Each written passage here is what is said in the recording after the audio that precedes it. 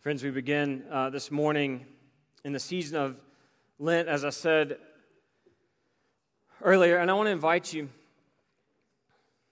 want to begin with a question. I invite you to finish this statement. That statement being, I am, what? Fill in the blank. I am. Anyone want to care to just offer up how you would finish that statement, I am?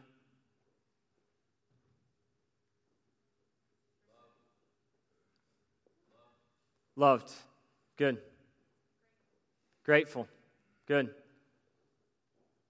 Anyone else? Scared? Worry-driven. I can attest to that. A Tar Heel. We tend to want to take the easy way out when we're asked a question like that. I am, the easy way to respond is to respond with your name, right? I am Justin, I am Piper, I am Vern. Or then maybe the next, if we want to get beyond that, the next thing would be to say, well, I am hungry, I am tired, I am scared, I am a person who worries. But rather than thinking of describing who we are based on some emotion or something that we are feeling, saying, I am so excited that the Tar Heels won last night and sent Coach K off in glorious fashion.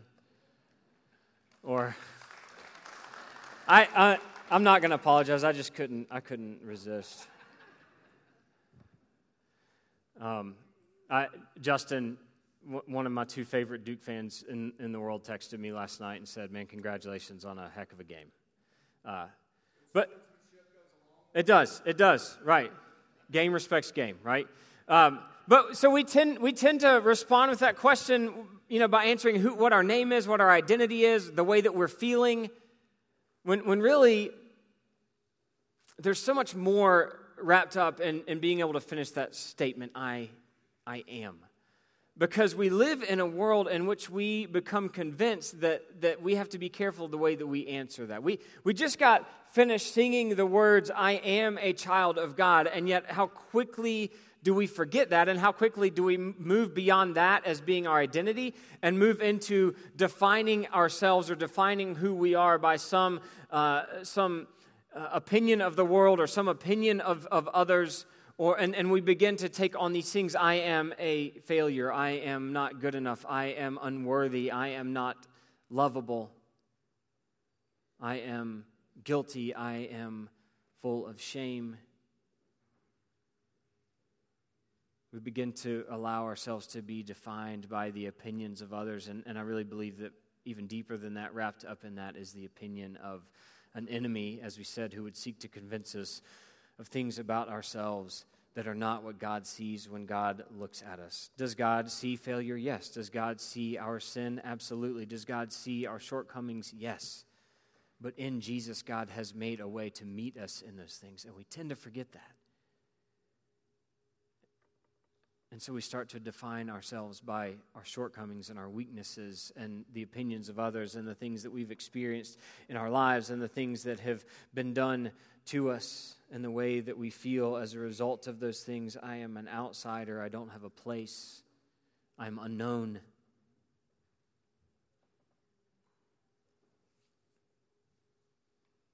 On the other side of that, maybe you're a person who is, you feel pretty rooted in who you are. You feel pretty rooted in your identity. And maybe that's because you are a person who feels like, I've really tried to root myself in Jesus, in my relationship with Jesus, and understanding who Jesus is and what Jesus says about who I am. Right? But then what happens if we're asked the question, well, who do you think you are? Right? All of a sudden, who we understand ourselves to be, we start to falter in that. Who do you think you are? I was asked that question by a gentleman who maybe had an understanding. We were both in our respective cars, and he thought maybe I had cut him off or changed lanes a little too close in front of him, and so he followed me here to the church, and I got out of. I was just running errands, and I came here to pick something up, and he followed me into the parking lot and gets out of his car and was standing about 6 inches from me, asking me that question, who do you think you are? And in that moment, I thought, I am 4 years old. and my grandfather is yelling at me, and I am so sorry for whatever it is that I have done. And so the moment that we begin to be pressed on that, who do you think you are? Well, I thought maybe I was a child of God, but now I'm not so sure.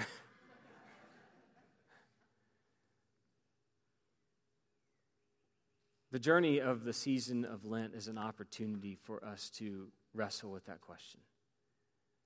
But we do it in the context of seeking to understand who God is. We are not just left to our own devices to wrestle with who we think we are, because the moment that we might land somewhere, if we are trying to do this outside of the context and the framework of who God is, then you might land somewhere and say, hey, I feel pretty good about this as an identity and about this being who I am, until that's challenged. And then we think, well, no, maybe that's not who I am, and then maybe this is who I am instead. And then that becomes challenged, and we live our lives acting like chameleons, just trying to blend into whatever the acceptable surrounding and environment is for us.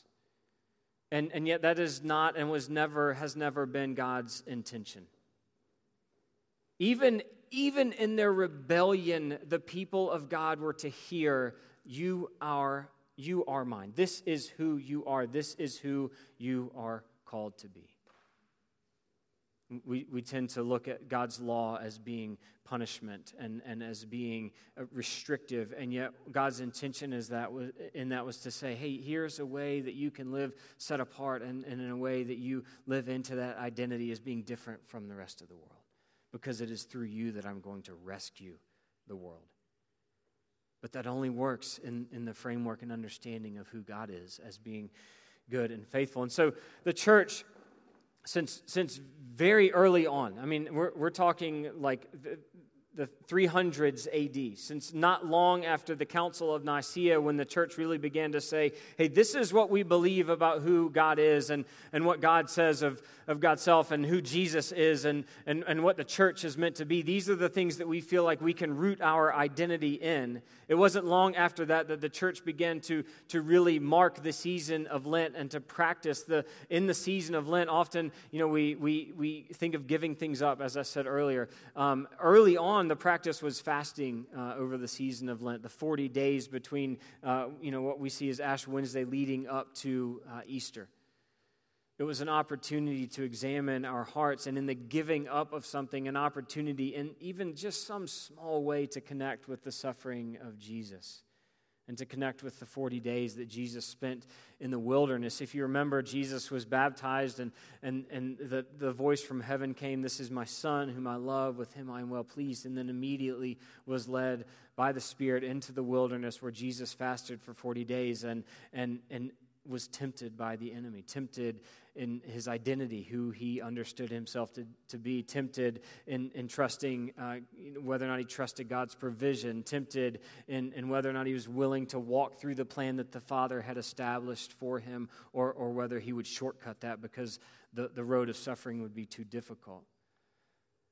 And so we, over these 40 days, in some small way, endeavor to connect with the suffering of Jesus, to know something of what Jesus might have walked through as the one who was fully man, fully human, felt the things that we feel, felt hunger, felt weakness, felt pain, and then at the same time was fully God, one of the great mysteries of who Jesus is. It's an opportunity for us to examine our hearts and to examine our lives and to examine those things that we tend to gravitate to that will fill us and fulfill us, or maybe even numb us to the fact that there is pain in our lives. It's an opportunity for us to examine the heart of God. to come to a deeper understanding of who this God is that so loved the world that, as John writes in his gospel, would send his only Son, that we might know rescue, that we might know life, that we might know love.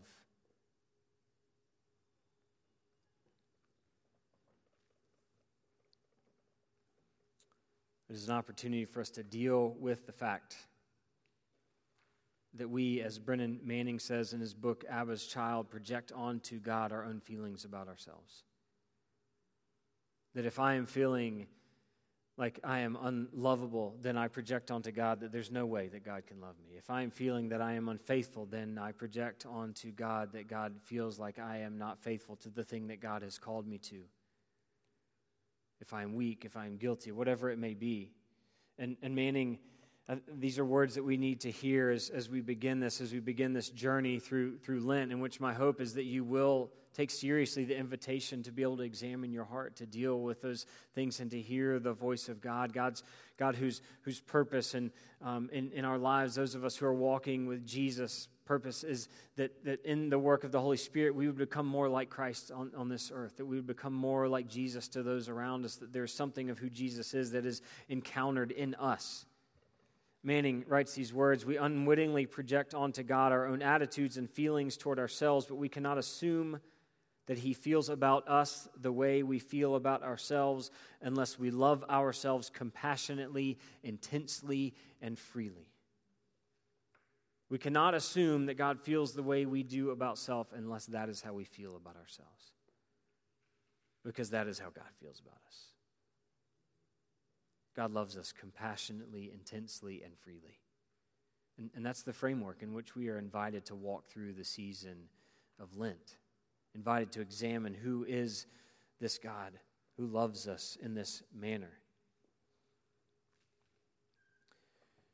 Particularly in the Old Testament, when we look at encounters with God, as we will in just a moment, the encounter that Moses has when he encounters God in the burning bush.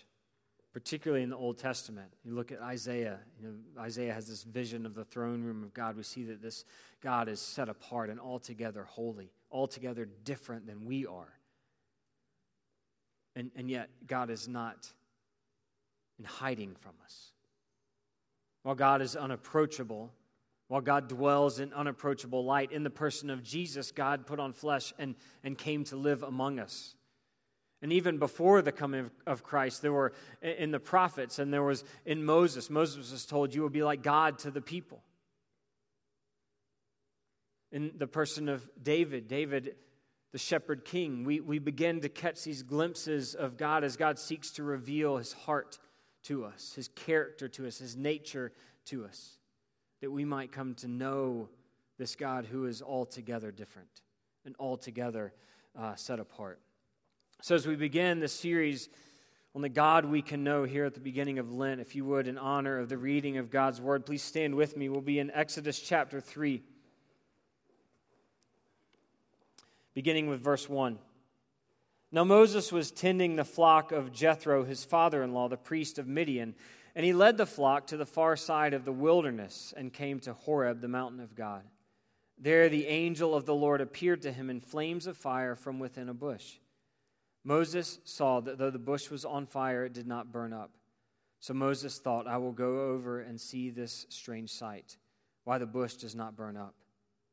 When the Lord saw that he had gone over to look, God called to him from within the bush, Moses, Moses. And Moses said, Here I am. Do not come any closer, God said. Take off your sandals, for the place where you are standing is holy ground. Then he said, I am the God of your father, the God of Abraham, the God of Isaac, and the God of Jacob. At this, Moses hid his face because he was afraid to look at God. The Lord said, I have indeed seen the misery of my people in Egypt. I have heard them crying out because of their slave drivers, and I am concerned about their suffering. So I have come down to rescue them from the hand of the Egyptians and to bring them up out of that land into a good and spacious land, a land flowing with milk and honey, the home of the Canaanites, Hittites, Amorites, Perizzites, Hivites, and Jebusites. And now the cry of the Israelites has reached me, and I have seen the way the Egyptians are oppressing them. So now go, I am sending you to Pharaoh to bring my people, the Israelites, out of Egypt. But Moses said to God, "Who am I that I should go to Pharaoh and bring the Israelites out of Egypt?" And God said, "I will be with you, and this will be the sign to you that it is I who have sent you. When you have brought the people out of Egypt, you will worship God on this mountain." Moses said to God, "Suppose I go to the Israelites and say to them, 'The God of your fathers has sent me to you,' and they ask me, 'What is his name?' Then what shall I tell them?" God said to Moses, "I am who I am. This is what you are to say to the Israelites. 'I am has sent me to you.'" This is the word of God for us, the people of God. Thanks be to God.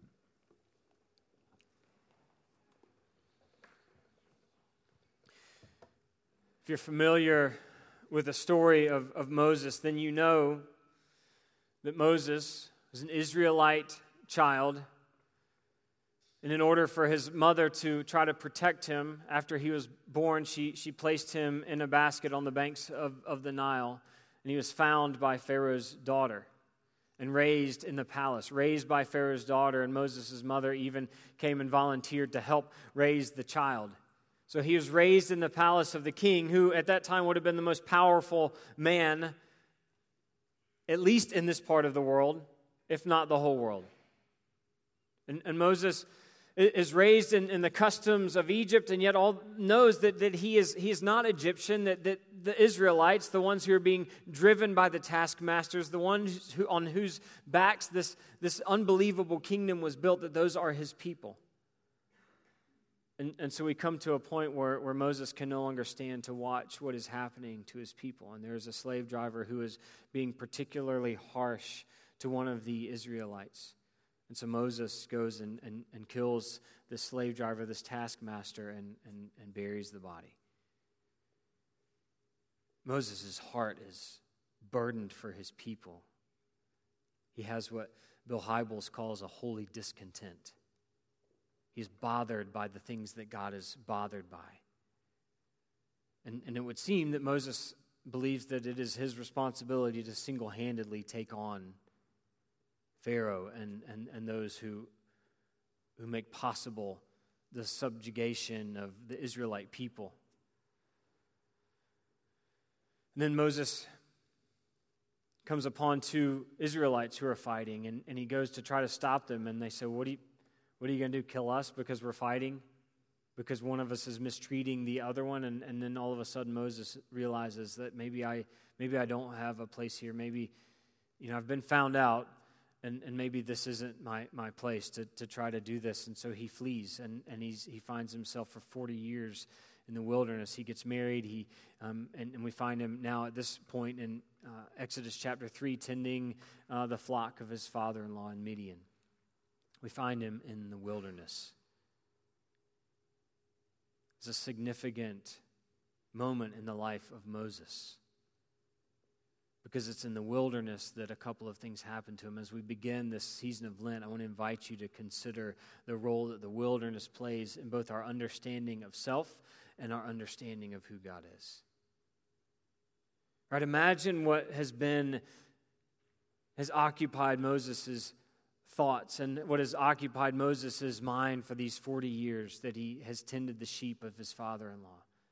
The 40 years that he is not in Egypt with his people. The 40 years that he has to reconcile the fact that he failed at what he hoped would happen. That maybe that wasn't the way to do it. That he still has this burden for his people, and yet he can't go back there because of the shame of killing one of the Egyptians. And then being called out by his own people. And rather than listening to him, they say, well, who are you to tell us what to do? Are you going to kill one of us and hide us away like you did that guy? And so for 40 years, he's left to wonder, well, what went wrong? Like, I feel like my burden was in the right place. I care for these people. What went wrong? Why was it that I couldn't accomplish this thing that was heavy on my heart? Why is it that my people are still enslaved? Friends, the journey of the season of Lent, the journey in the wilderness of our own hearts, the wilderness of our own lives, And I would venture to say even the wilderness of this beautiful place in which we live. But to invite God over the next 40 days and to put yourself in a place where you can begin to examine your own heart and examine the places in your life where you are weak, examine the places where you have fallen short, and examine those things that maybe you just keep yourself numb to by busying yourself doing something else. Moses had removed himself from the struggle, had busied himself tending sheep that were not his own, trying to make a life that was apart from the suffering of his own people. Being forced in the wilderness to deal with things that perhaps he needed to deal with in himself. There's a book called The Solace of Fierce Landscapes. In this book, we read that the spiritual function of fierce terrain is to bring us to the end of ourselves, to the abandonment of language and the relinquishment of ego. A vast expanse of jagged stone, desert sand, and towering thunderheads has a way of challenging all the mental constructs in which we are tempted to take comfort and pride, thinking we have captured the divine. It's when we're willing to allow ourselves to step into the wilderness of our own lives, or to literally step into the wilderness and quiet the noise of this world for just even a moment, that we invite God to reveal to us things about ourselves, things that these constructs, these things that we've created in our lives to try to give some meaning and some purpose to our lives, or these things that we've created to try to keep buried our shame and our failures and our disappointment and things not working out a certain way. And yet it's in the wilderness that we are invited to deal with all of that. And we invite God to bring us face to face with those things. And so it's in whatever mental space Moses may have been, in this life that he had created for himself, this life in which he was apart from the suffering of his people, and yet even still carried the burden of that suffering, but saw himself as incapable of making a difference, saw himself even as a failure, tried to hide himself away. It's in the wilderness of that God speaks. And so God catches Moses' attention. Not the first time that Moses would have seen fire in the wilderness, right? If he spent long days apart from his family, then he likely would have built fires in the wilderness. Only Moses is smart enough to know that when you start a fire and when you place wood on it, what happens to the wood? The wood serves as the fuel for that fire, and the wood is consumed. Only what he sees here is something altogether different, and it catches his attention. Probably not even the first time that he saw flame in the wilderness that he did not start. So he's drawn to it. And then he stops because there's something different about this. There's fire, and yet the bush is not being consumed. The source of this flame, the source of this power, the source of this energy, the source of this fire is not the bush itself, but it is the presence of God. And as we begin this season, I wonder, what are the ways that God has been trying to capture your attention? What are the ways that God has been trying to draw your focus to himself, as opposed to all of the things that we surround ourselves with? Or what are the ways that God has been seeking to draw attention to himself, as opposed to the focus that you have on life the way that you want it to be? So God grabs Moses' attention, as God has been doing with his people for generations, as God will continue to do, and as God will ultimately do in the person of his son Jesus. Will we be like those who say yes to that invitation to approach and to lean in and to focus our attention on God? Or will we be like the Pharisees who say, yeah, no, we have hoped for a Messiah, but you can't be him. God, you're trying to draw my attention, but this can't be it. There must be something else. And so Moses begins to approach because he is curious. And sometimes I think that's all God asks for us. Just be curious enough to take another step. Just be curious enough to lean in a little bit further and see what I might be trying to show you. Out of curiosity, Moses approaches this bush that is burning yet not consumed. I love the way that this is captured. Moses thought, I will go over and see this strange sight, why the bush does not burn up. I don't know if I would go over to it or if I would run away from it, because this is altogether abnormal. But Moses begins to approach. When the Lord saw that Moses had gone over to look, God called to him from within the bush, Moses, Moses. So now you have a bush that is on fire but not being consumed and is now speaking to you.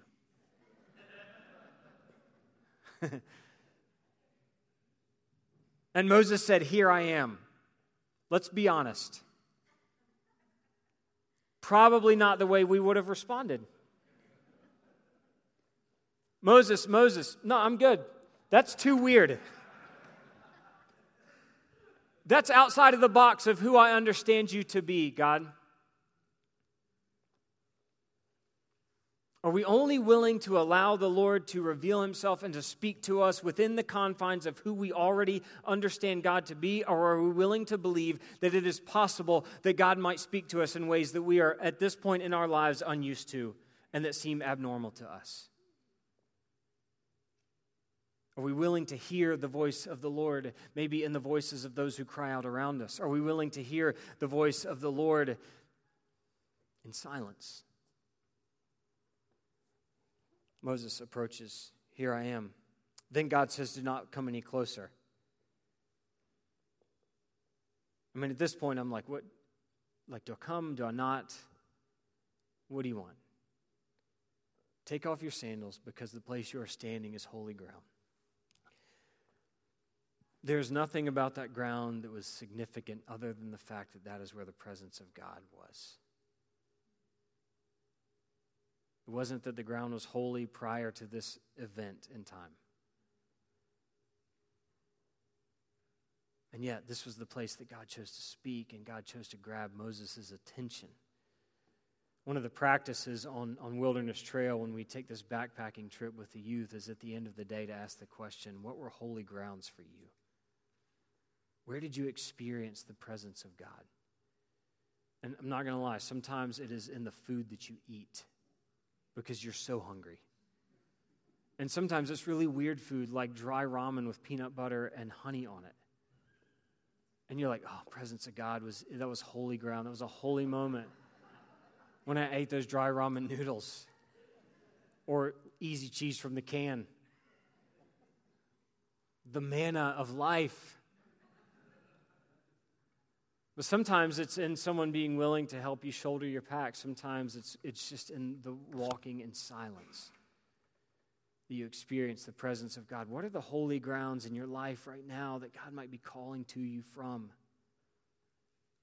Simply wanting you to turn and shift your focus and stop long enough to hear what God has to say.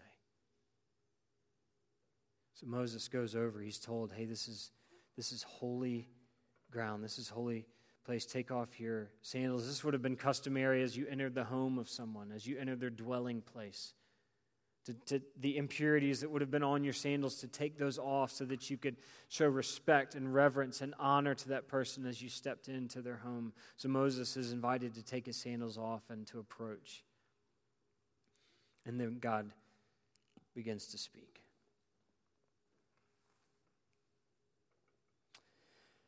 Then he said, I am the God of your father, the God of Abraham, the God of Isaac, and the God of Jacob. At this, Moses hid his face because he was afraid to look at God. In that statement, God is saying, I am the God of promise. I am the God of covenant. I am the God of the God who has gone before you, and yet the God who is present with you now. Moses then, at the mention of Abraham, would have remembered the promise that God gave to Abraham in the dream that Abraham has when he tells him that for 400 years, your offspring, your descendants will live in a land that is not theirs, and they will be oppressed in that land. And yet, I will not leave them there. I will come to them, and I will rescue them. So it's at the knowledge of this that then Moses hides his face because he remembers what he's done. And in his mind, he remembers his failure. He hides his face because he's speaking to the God of his ancestors. He's speaking to the God of covenant, the God of promise. Moses has a holy fear for God at this moment. The God who is set apart, the God who is altogether different, the God who in this moment has chosen to speak to Moses, chosen to reveal himself to Moses. Maybe for us in the season of Lent is learning to humble ourselves before the God of creation, before the God who is altogether different, and yet the God who has come near to us that we might know him.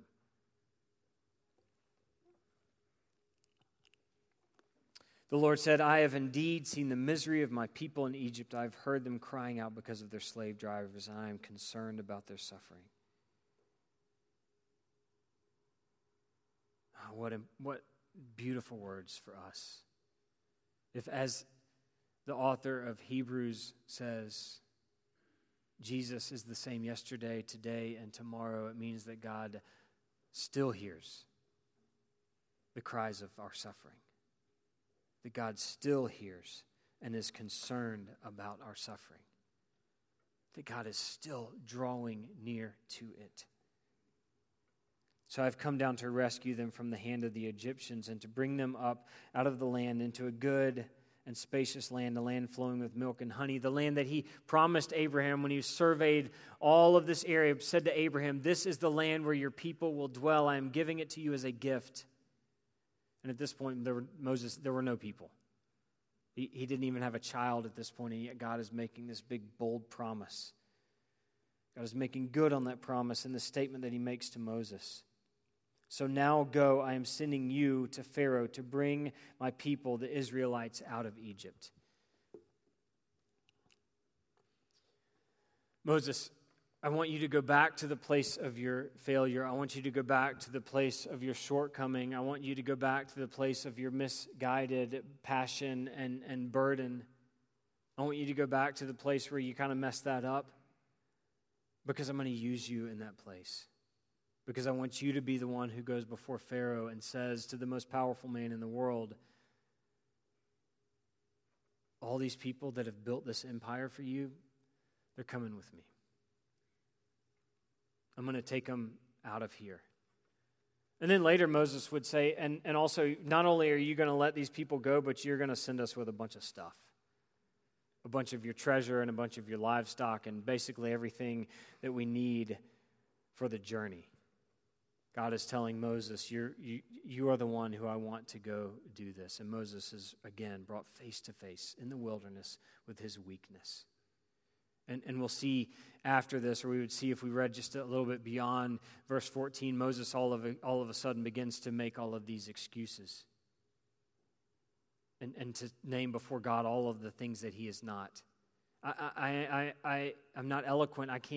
I don't speak well. I don't think I'm the guy that you want to go before Pharaoh, because I'm probably going to say something dumb or I'll just get scared and just mumble something incoherent and then be forced to leave. And Pharaoh's going to be left thinking, well, I don't know, is that our new court gesture? I'm not sure. But Moses begins to think up all the reasons and name all of the reasons that he's not the guy to do this. He wants power and he wants ability. And instead, what God tells him is, no, I'm just going to give you myself. And I wonder how often we place before, and our prayers are for the things that God can give to us or the things that God can do to us, do for us. When really the thing that we should be seeking is God with us before anything else. So, Moses said, Who am I that I should go to Pharaoh and bring the Israelites out of Egypt? And what a great question for us to ask and to wrestle with in the season of Lent, as we allow ourselves to journey into the wilderness of our own hearts. And even I would challenge you, over the next 40 days, maybe daily, maybe weekly, go and spend some time out, away from the noise of what this world is. We have at our fingertips endless possibility of places that you can go and be in the woods and be in the wilderness and quiet the noise. But to go and wrestle with this question, who am I? Who is it that I've thought all along that I am, or who is it that I am trying to make myself into be? But God, who am I to you? Who am I to you? And that's not really the question that Moses is asking, but I think it sets us in this place of humility that Moses finds himself. Who am I that I should go and do this? And God's response is simply, I will be with you. Moses, we're going to deal with who you are, but I want you to know, before we begin that, before you even go, know that you do not go alone. I will be with you. I'm the God who was with your ancestors. I am the God still who hears the cries of your people and their suffering, and I am the God who will be with you as you go and wrestle with who you are. I will be with you. And then Moses asked this question. Suppose I go to the Israelites and say to them, the God of your fathers has sent me to you, and they ask me, well, what is his name? Then what shall I tell them? He knows he has no credibility as a leader to go. He knows that they know that he was an Israelite who was brought up in the palace, and then an Israelite who potentially could have influence to change their fortunes, and yet he kills one Egyptian and then flees. No credibility. And so he knows that they're going to question the authority by which he comes. And the elders are going to say, well, tell us, what's the name of this God who sent you? Because we live in this kingdom where they worship all kinds of gods. Who's the God who sent you? God said to Moses, I am who I am. This is what you are to say to the Israelites. I am has sent me to you. And if you were to do some study on this, if I read 10 commentaries on this, 9 of them said a lot of ink has been spilled trying to unpack this. And ultimately, every single one of them says, but we don't really know what God is saying here. But what's different about this, it's not the way we would respond with something that we don't understand and say, well, it is what it is. Well, how do you explain that? I don't know. It is what it is. Well, how do you explain this phenomenon or this thing? I don't know. It is what it is. I don't know. That's not what God is telling Moses here. Not it is what it is, but I am who I am. I am not swayed by your inability. I am not deterred by your weakness. I am not compromised in my identity by your opinion of who I am. I do not grow weary in keeping my promises. I am never not aware of where you are, and in fact, I am never not with you. I am complete unto myself, is what God is saying in this moment. I am unchanging. I am faithful to the promise that I made to your ancestors, and I will be with you when you go. You tell the Israelites that I am has sent you. Friends, it is the identity of God. It is the unpacking and the knowledge of who God is that allows us to enter into the wilderness of our own lives and wrestle with this question of who we are. And every time we hear in this moment or in the person of Jesus, as we look at the I am statements of Jesus over the next several weeks, every time we hear God say or Jesus say, I am something, not only do we learn something about who God is, but we learn something about who we are as well. If Jesus says, I am the bread of life, then it means that we have in us a hunger that only Jesus can satisfy. If we hear in this moment God say, I am who I am, then we are faced with all of the things that we are not. If we hear Jesus, as we will as we approach Easter, say, I am the resurrection and the life, then we are forced to deal with the fact that in us is death apart from Christ, and yet we are striving to find and create life for ourselves only to be brought face to face with the fact that it is to be found in Jesus. If we hear Jesus say, I am the way, the truth, and the life, it means that we need a truth outside of us that is fixed, not a truth that is relative to each of us, in which we can continue to keep moving the goal line to suit our needs. So my hope and my prayer for you, as we journey into the wilderness together, and yet as individuals seeking to understand something about ourselves and something about who God is, my hope and my prayer for you is that each time that we hear in this instance, or from the lips of Jesus, I am this, we would have a clearer picture of who this God is that loves us, and we would have a deeper understanding of who we are as people desperate to know and be known by the God of creation. Amen.